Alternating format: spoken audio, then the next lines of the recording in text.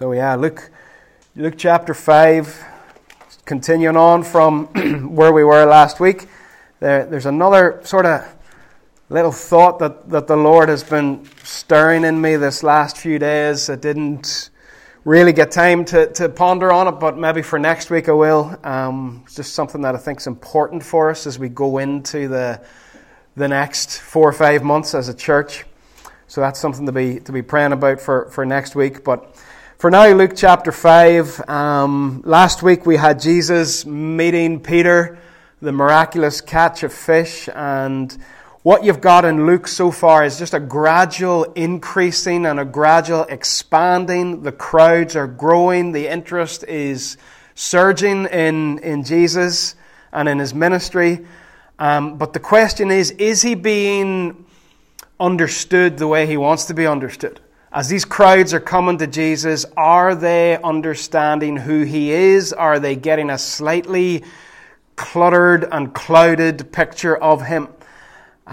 This passage that we're going to deal with today, we're going to look at verses 12 to 26. There are 2 healings in here, but there are a bunch of shocks in here as well. Jesus does 3 or 4 quite shocking things. And we're probably familiar with them, but I want you to hear them again in the context that they happened and realize just how shocking it actually was for him to do some of these things. So I've given it the title, Shock and Awe, which I think was a phrase coined back at the Gulf War in the early 90s when the Americans went to Iraq and dropped lots of bombs from lots of planes, and they used this phrase, shock and awe, for a short period of really sustained attack on that nation at the time. So there's plenty of shock and awe in this passage. Let me read, just as a starting point, let me read verses 12 to 16 of Luke chapter 5.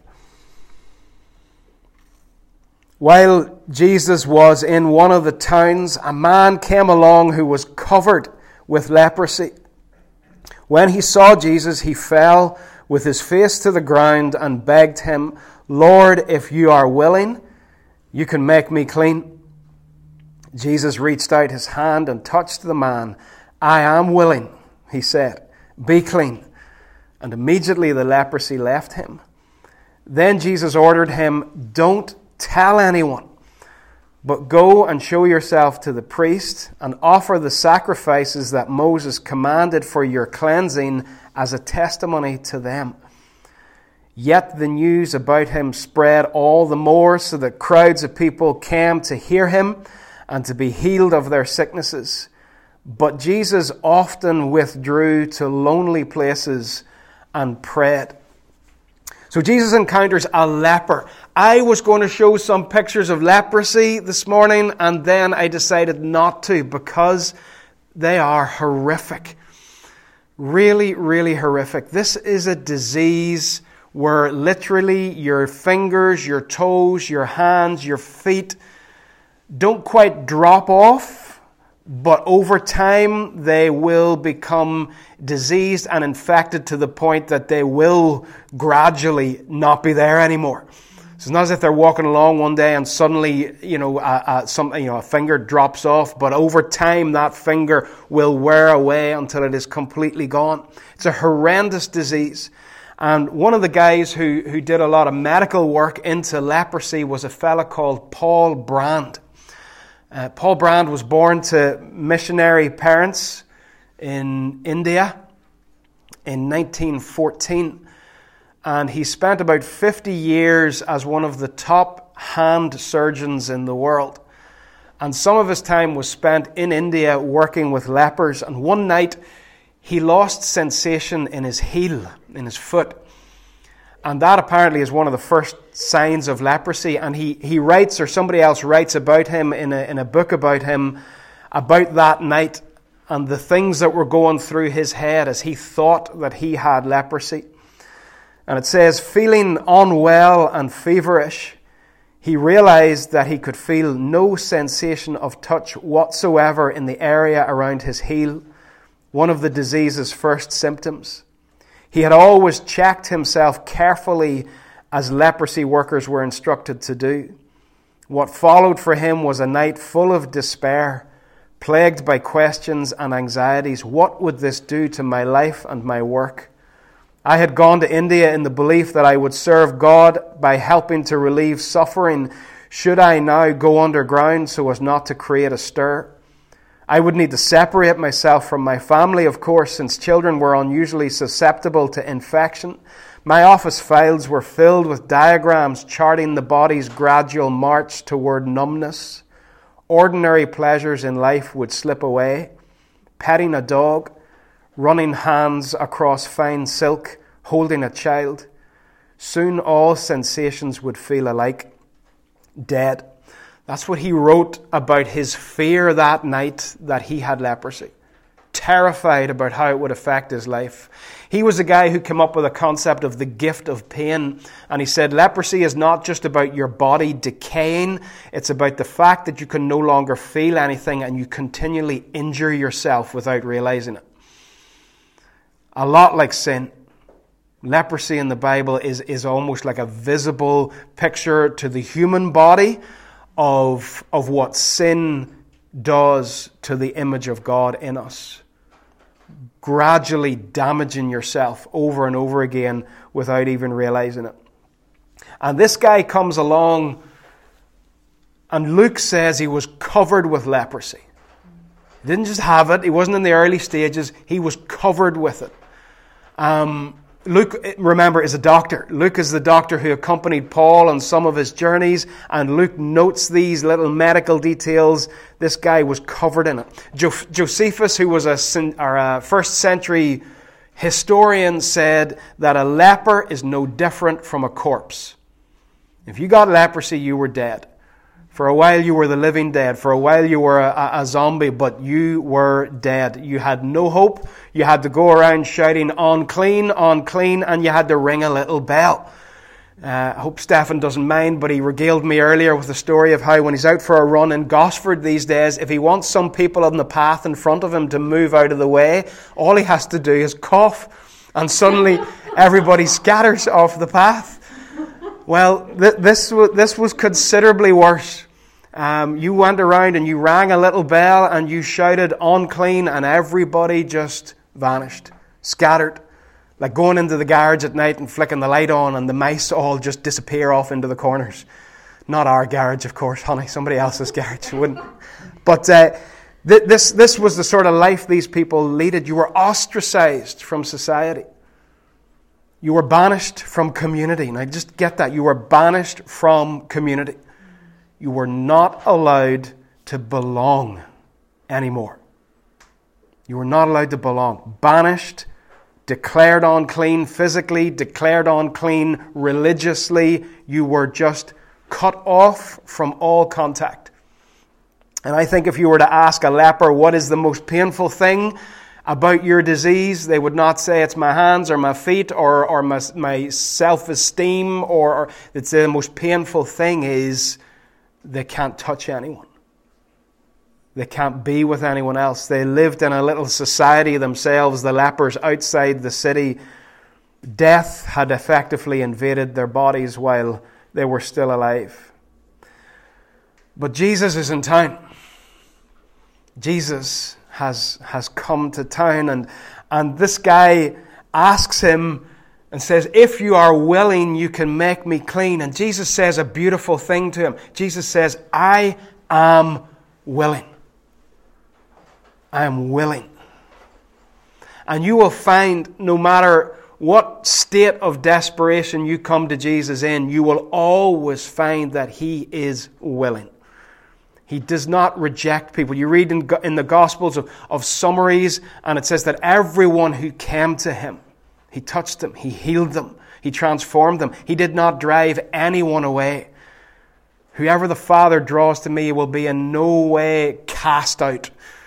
Right? The awful thing that happened in Eden was that Adam and Eve were cast out, and Jesus comes and says, anyone that comes to me will not be cast out. He is willing to receive anyone. And He does the first sort of shocking thing in this little passage of shock and awe is that Jesus reaches out His hand and touches this guy. And we think, whatever, that's okay. No, that is not okay. That was a massive cultural shift to touch a leper. Nobody did that. If Jesus had said to Peter, touch him, Peter would have, no. But Jesus reaches out and touches him. This thing was highly infectious. We're very aware of things that are highly infectious these days. But this was highly infectious.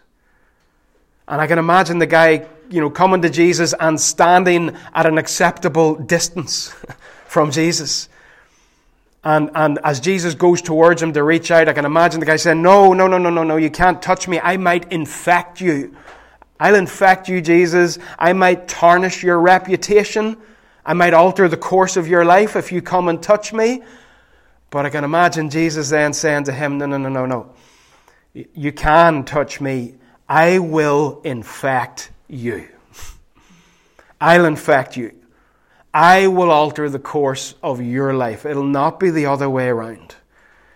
It's like when the river meets the sea. It's like whenever you read in Ezekiel 47 of that river of life flowing from the temple, and as the river of life flows into the Dead Sea, where everything's dead, the river of life comes into the sea, and you think, surely the sea will be the overwhelming influence here. Surely the Dead Sea will overwhelm the fresh water of the river. But you find, no, where the river goes into the sea, everything lives. The river infects the sea.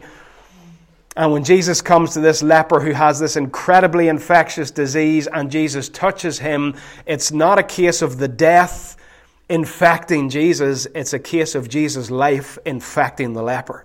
It's a beautiful thing. He reaches out and touches him, and life is transferred. There's an awful, horrible sort of satanic perception out there in culture that some people, because of their background, are not able to touch Jesus. That because of something they have done or something that has happened to them or some stigma or whatever, that Jesus is good and Christians are dead on, but I can't actually touch him. I'm banished. I've done something or I have something that prevents me from being able to touch him. And that is a lie. Everyone who reaches out, everyone who comes to him, even though they think they can't touch him, his response is always, I am willing. I'm willing. And he touches the leper. He then does something else that's shocking. Or I think it's shocking. And something I've just for years wondered why. Jesus says to him, don't tell anyone. That seems really daft, doesn't it? Like, let's say somebody was to come in here and they had a horrible disease and they were prayed for and they were healed. And away they went, sort of jumping and leaping, as they would say, closer to the border, leaping, jumping around, leaping, all excited, all happy. And we were going, don't tell anyone what happened, okay? Keep it a secret. You can't tell anybody. Jesus does. Have you ever wondered about that and thought, that's a bit weird? You've just totally transformed this guy's life. He's full of joy, and you tell him not to tell anybody as he leaves. And there are various sort of suggestions as to why Jesus did this. There's no clear answer really in Scripture, but here's a couple of suggestions. Just a wee bit earlier in Luke's Gospel, just in the previous chapter, Satan has come to Jesus in the wilderness, and he has tempted him 3 times, and one of the temptations was, you stand up on the highest point of the temple, and if you're the Son of God, throw yourself down. The angels will catch you, Jesus. You'll draw a crowd. It'll be amazing. The temptation was, do something awesome to draw a crowd. And Jesus rejected that completely. He says, don't put God to the test. Satan even quoted Scripture. He quoted it wrongly. But he quoted in Psalm 91 to Jesus. In saying that he quoted it wrongly, he didn't realize that the same psalm is just basically jumping up and down all over his head. And he quoted it to Jesus. But Jesus responded to say not to put God to the test. The temptation was, do something amazing, Jesus, and draw a crowd. And I think as Jesus tells this guy when he's going away, don't tell anybody, I think he's making sure that temptation can't arise again. That temptation that he will draw a crowd by doing something that people perceive to be amazing. I can imagine Jesus saying to the guy, that's not why I came. Now hold that phrase. That's not why I came. Imagine you came into a vast quantity of money. Just for a moment, fantasize about that, okay? Some distant relative that you didn't even know or ever meet leaves you just bucket loads of cash.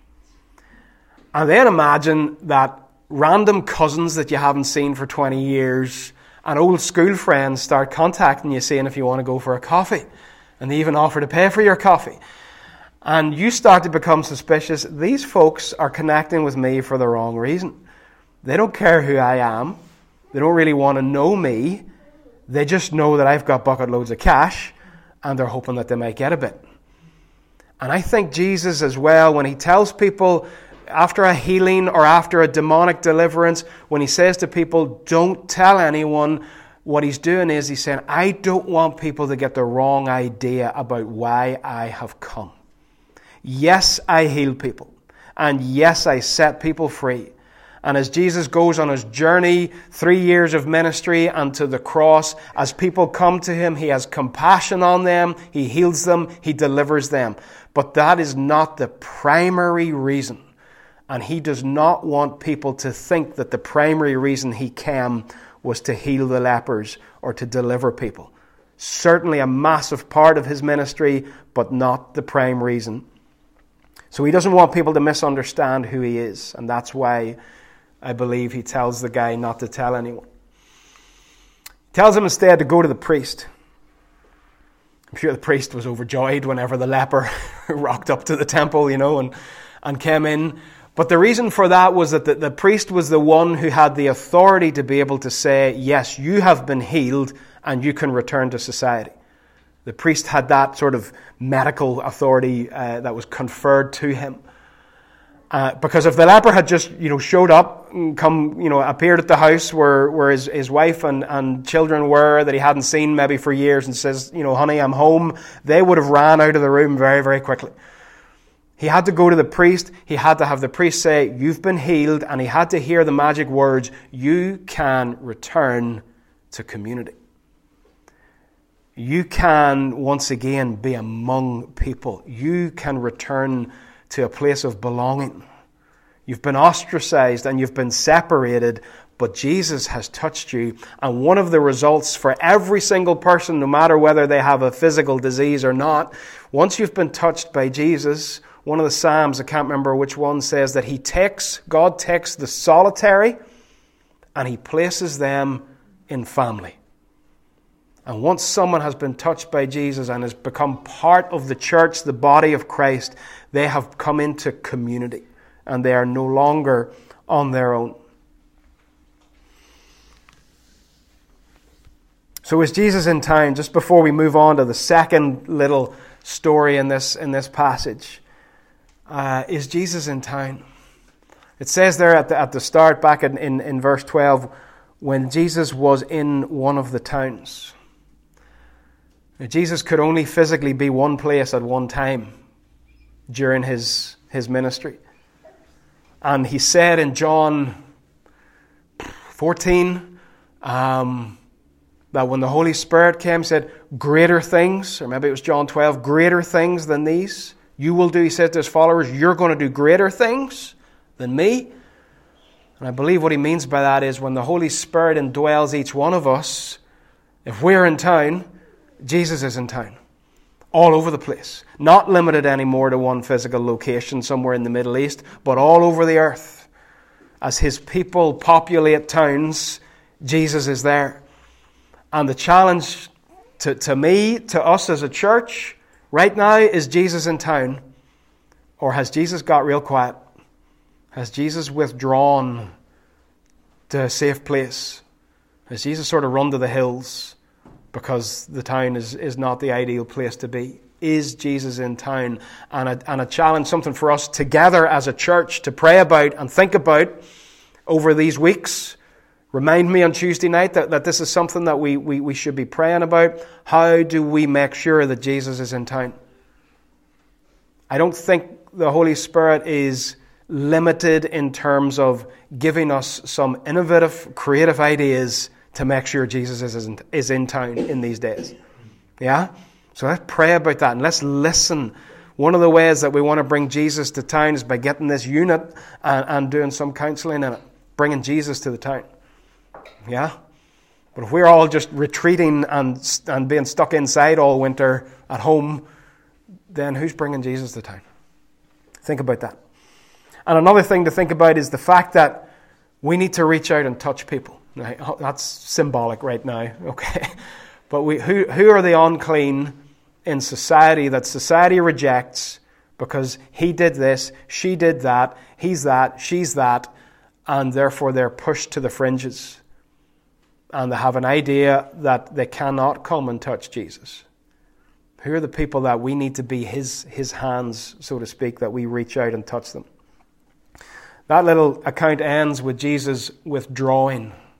Even though the crowds were coming, his priority was to be alone and to be intimate with God.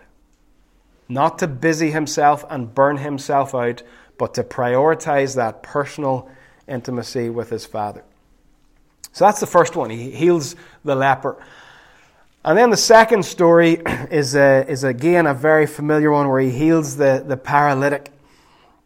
It says in verse 17, one day Jesus was teaching and Pharisees and teachers of the law were sitting there. They had come from every village of Galilee and from Judea and Jerusalem, and the power of the Lord was with Jesus to heal the sick. Luke is setting you up for a showdown. Right? The Pharisees are in the room. And it's quite extreme. These guys have traveled from all the surrounding area to check Jesus out. And Jesus, the power of God is present with him to heal. And there's going to be a showdown between Jesus and the Pharisees. The Pharisees were really sincere people. Really sincere. They wanted to create the perfect environment for God to act. And they thought that the way to create this perfect environment was to make sure that nobody broke the law. So they took the law of God and they added on loads and loads more laws, regulations, restrictions, all sorts of stuff, because they genuinely didn't want anyone to break the law, because they genuinely wanted to see God act. But they became completely entrenched in this legalistic way of living. And they forced their traditions and their rules on others, thinking if they could create that perfect atmosphere, God would move. Confession time, I struggle with perfectionism. I don't know about the rest of you, but it's something that I have to take disciplined action about. For example, yesterday evening, Linda and the kids were going to Gosford for an hour or two. And everything in me was saying, there's a chance for a couple of hours, complete quietness, and I can perfect my sermon. I can perfect it. I can polish it, and I can tweak it, and I can do this and do that, and I can check another book, and another book, and another book, and I can perfect it. It is a real problem with me. It is something I have to keep on fighting against. So I just said, I'm going to. And I climbed up on one of those random trees and sat on top of it for a while, looking silly, and then was spotted by people that I know. Sunday morning, again, to fight the tendency to stay at home to the last possible second, polishing and perfecting, is something that I have to battle against. And I have to take action and just get up and come down here earlier and not come down at the last minute. Because it just rises. I want it perfect. And it is a really dangerous mindset to have. Really dangerous. To be continually trying to polish and do not have the attitude of saying, enough. Enough. Draw the line. Give it a good shot. It's the same with so many things in life. Work hard at things. Do things to excellence. But don't get sucked into this trap of never being able to say, that's enough. The Pharisees were perfectionists. And they're in the room at this scene. They want the perfect environment. But then along comes a messy environment. Some men came carrying a paralyzed man on a mat and tried to take him into the house to lay him before Jesus. When they could not find a way to do this because of the crowd, they went up on the roof and lowered him on his mat through the tiles into the middle of the crowd, right in front of Jesus. Into the Pharisees' nice little ordered world of perfection comes a complete mess. Literal mess of broken roof tiles and dirt and dust and all sorts, there would have been wee bugs, I'm sure, in amidst the tiles, and as the tiles are being removed, there's eerie wigs dropping down on people's heads and all sorts of irritation going on. Into the midst of this mess, or into the midst of this desire for perfection, comes the mess of real life. Our mate is not well, and we're bringing him to you. They weren't looking for perfect conditions, all right? They weren't waiting until everything was just right. It's like, Jesus is here, we're a mess, but we're going to get before Jesus. You see, real life is messy, and Jesus isn't afraid of that. You have to understand, from his perspective, as he was in glory with his Father before being made flesh, the whole earth probably looked like a bit of a mess, and he waded into it in order to save. And I've thought about these friends this last couple of days. These guys, I don't know how many there were. I don't think it tells us. Sometimes we assume there's 4, one at each corner, lowering the guy down in or whatever. But a phrase that came to mind was heroic friendship. Do you have any friends who are heroes? We go through life with heroes. We go through, my hero is this person when we're kids. My hero is this movie star, sports star, musician, my hero. Do we have friends who are heroes? Because this is heroic friendship. These guys brought their friend to Jesus. Let's maybe loosely have that in our minds and our hearts as a definition of Christian friendship. I'm your friend if I bring you to Jesus. And I wonder, did this guy go willingly?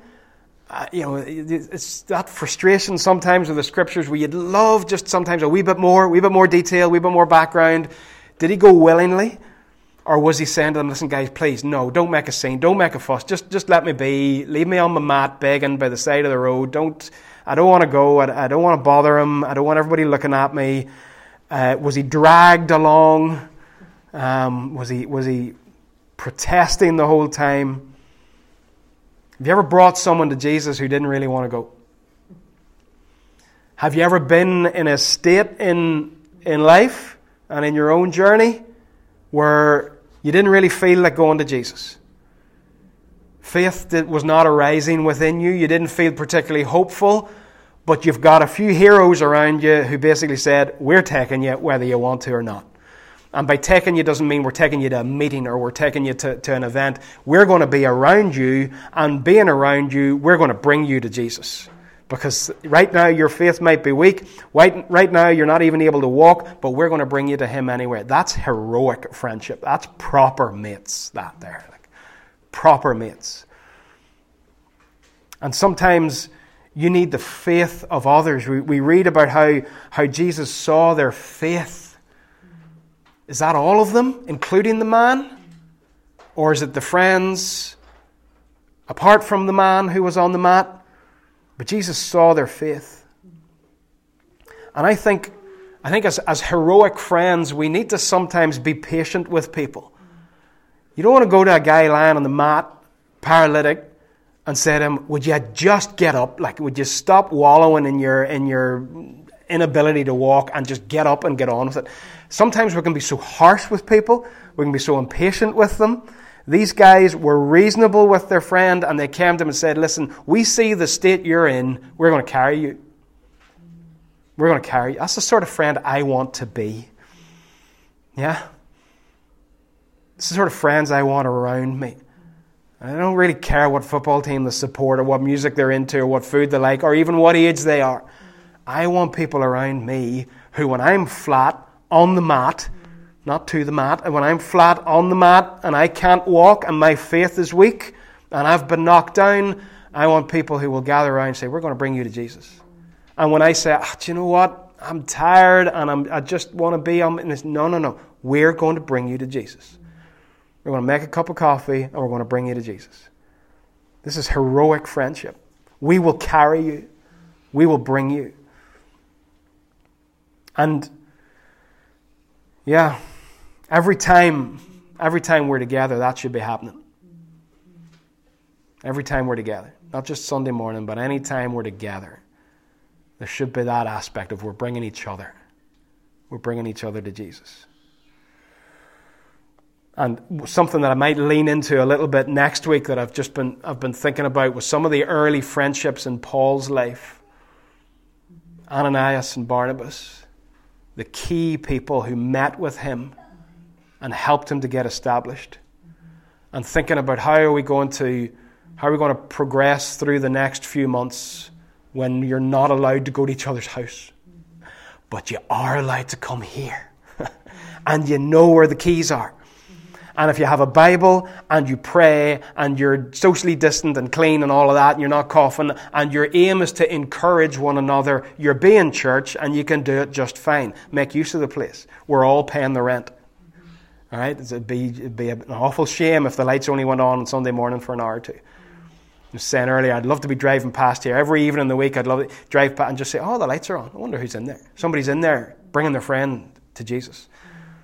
Yeah? Make use of the place. Don't flout it. Don't be sneaking in, getting a takeaway and putting the pool table up and having the band. But come in with your Bible and with prayer and encourage one another. Use the place while we can. Jesus sees their faith.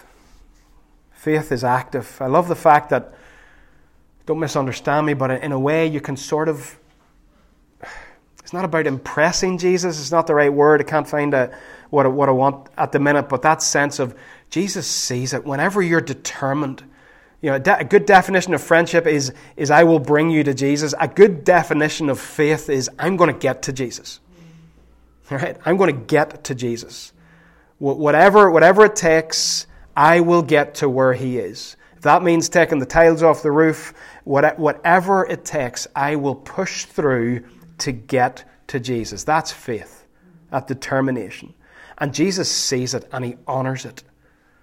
And I believe he honors the time that we spend with him each day. I believe he honors the times when we say we're so busy or we're so tired, but still we're going to sit in the chair and just still ourselves and be determined to actually reach him.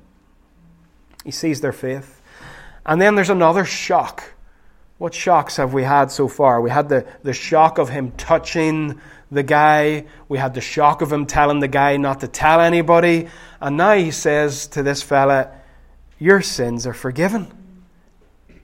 I can imagine the disappointment in the room, almost, You know that moment in Shrek where everything goes quiet and the dove flies into the wall and just drops dead on the ground? That's what, some of you are laughing. That's one of these moments where there's just like this sudden, the music dies out and it's like, what? Really? We've brought him here, we've removed the part of the roof, we've lowered him down, and that's it? Imagine the guy saying, that's not why I came.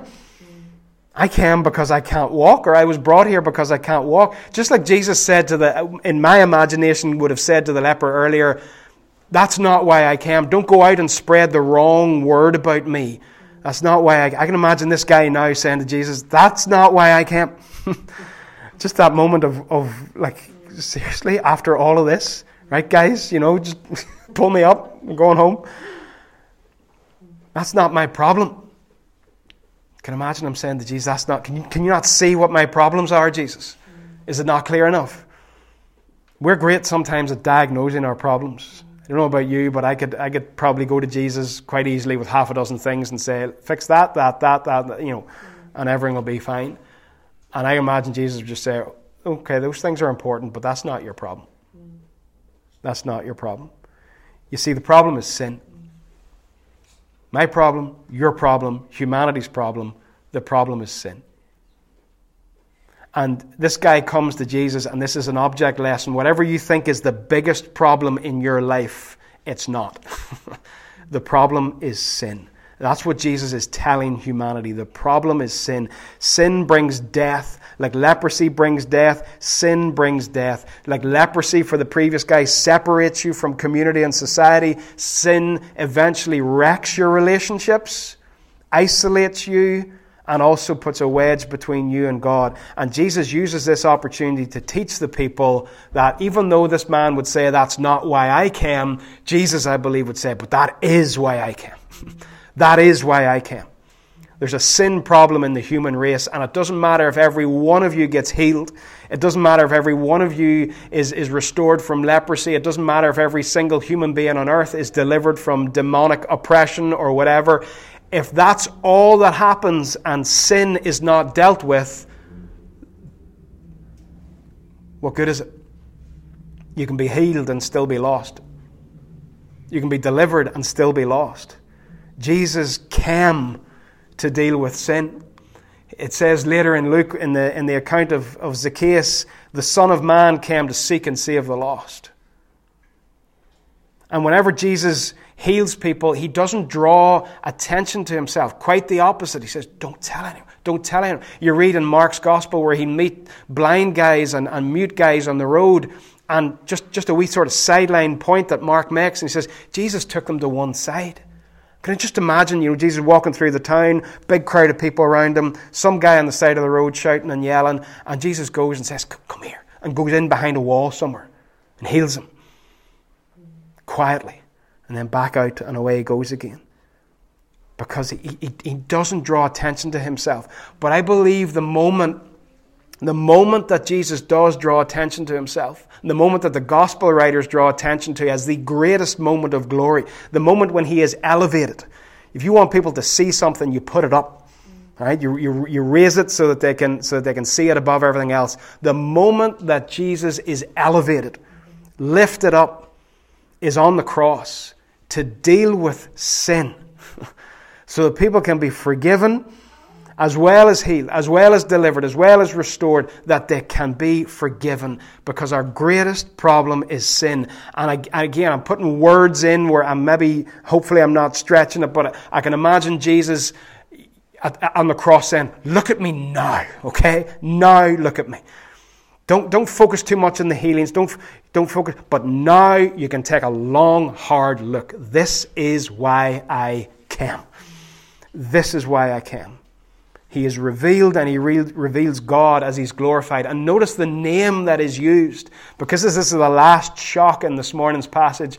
In Luke 19, Jesus says to Zacchaeus, the Son of Man came to seek and save the lost. And in John 3, Jesus talks about the Son of Man being lifted up like that snake in the wilderness. And Moses said to the people, come and look at it.